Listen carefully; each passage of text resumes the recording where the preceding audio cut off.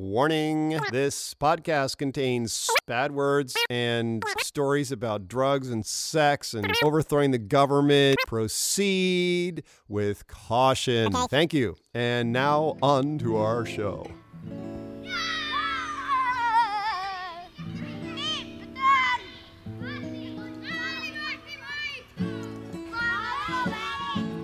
Wake up, brother, we got nothing to do. Let's go outside, just me and you, and build a fort.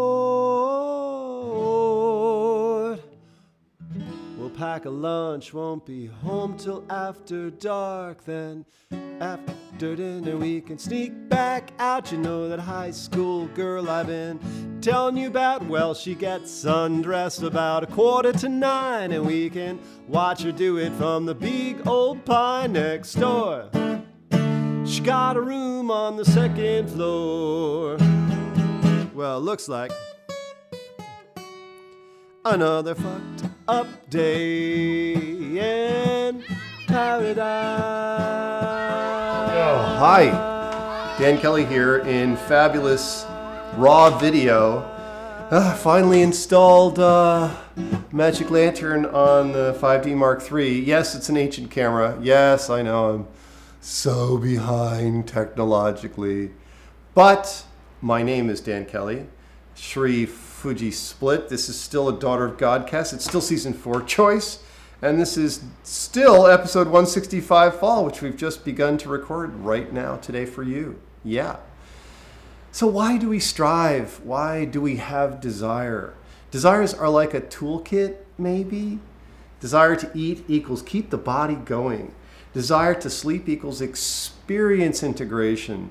And desire to poop equals discard that which is no longer helpful and contribute to the global life support system by fertilizing plants. Did you know that's why you poop? Yeah, that's why.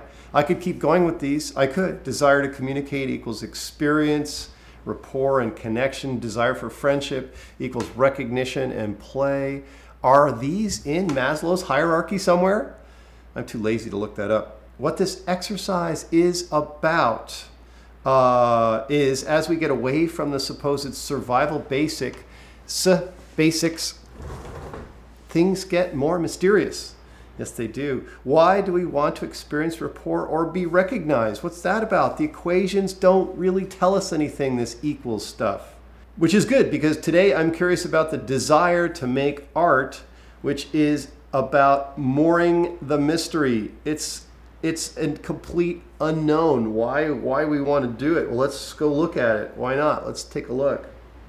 You know, I wrote a story a long time ago about a man who finds himself in the control room of his own mind.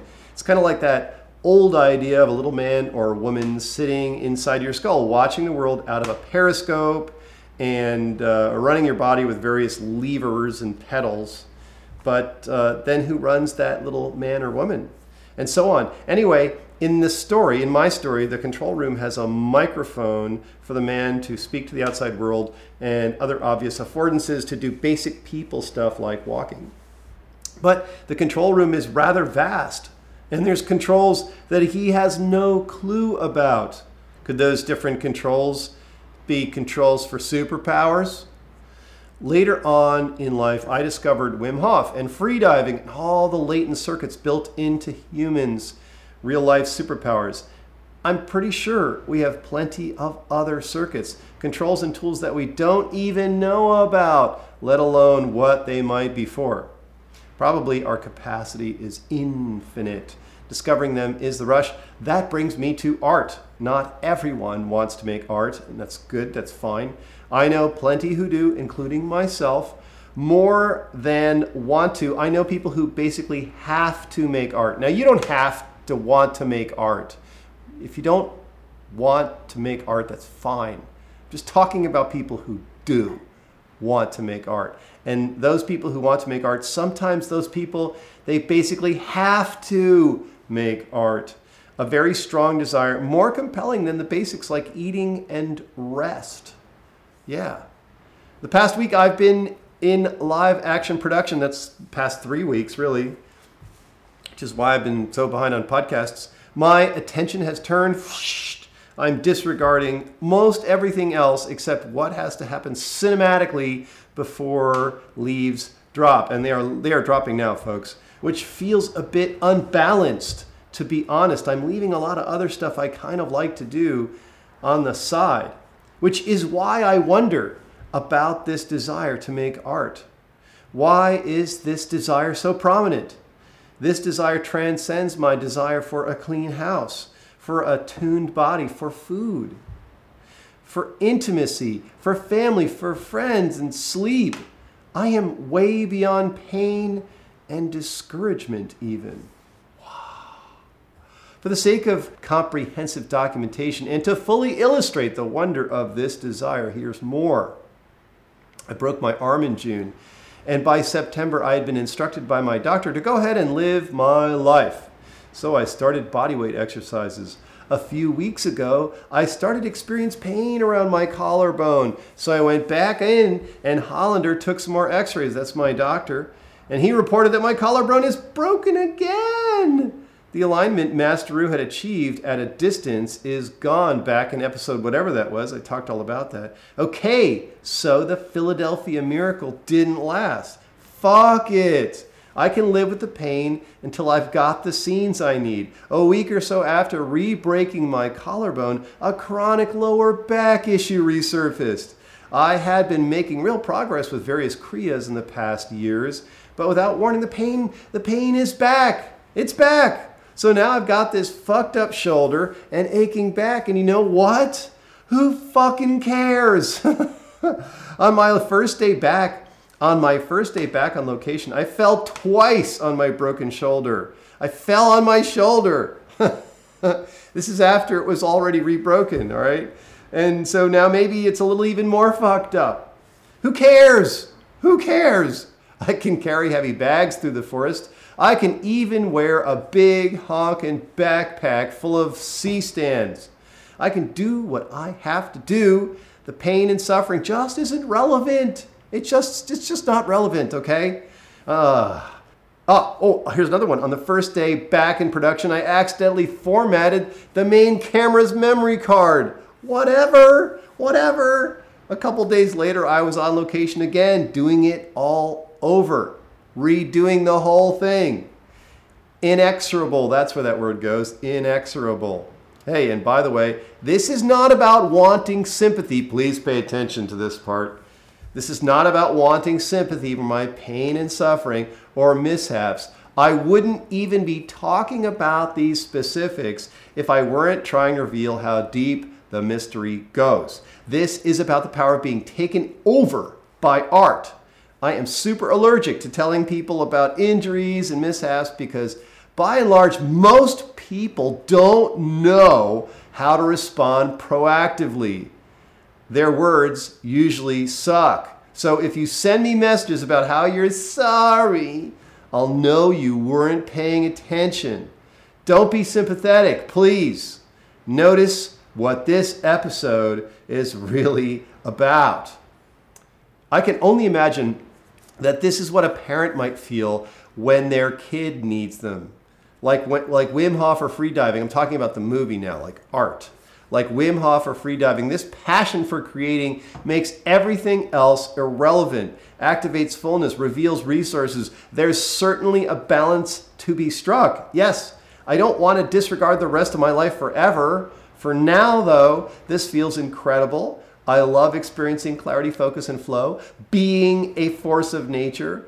There's so much to notice here, getting a clue from the cosmos. Episode 164 had an audio version of Buffalo Joe and the box scene currently in production. So here's a proof of concept for this scene with live action and some rough VFX. This helps to reveal what might need tweaking.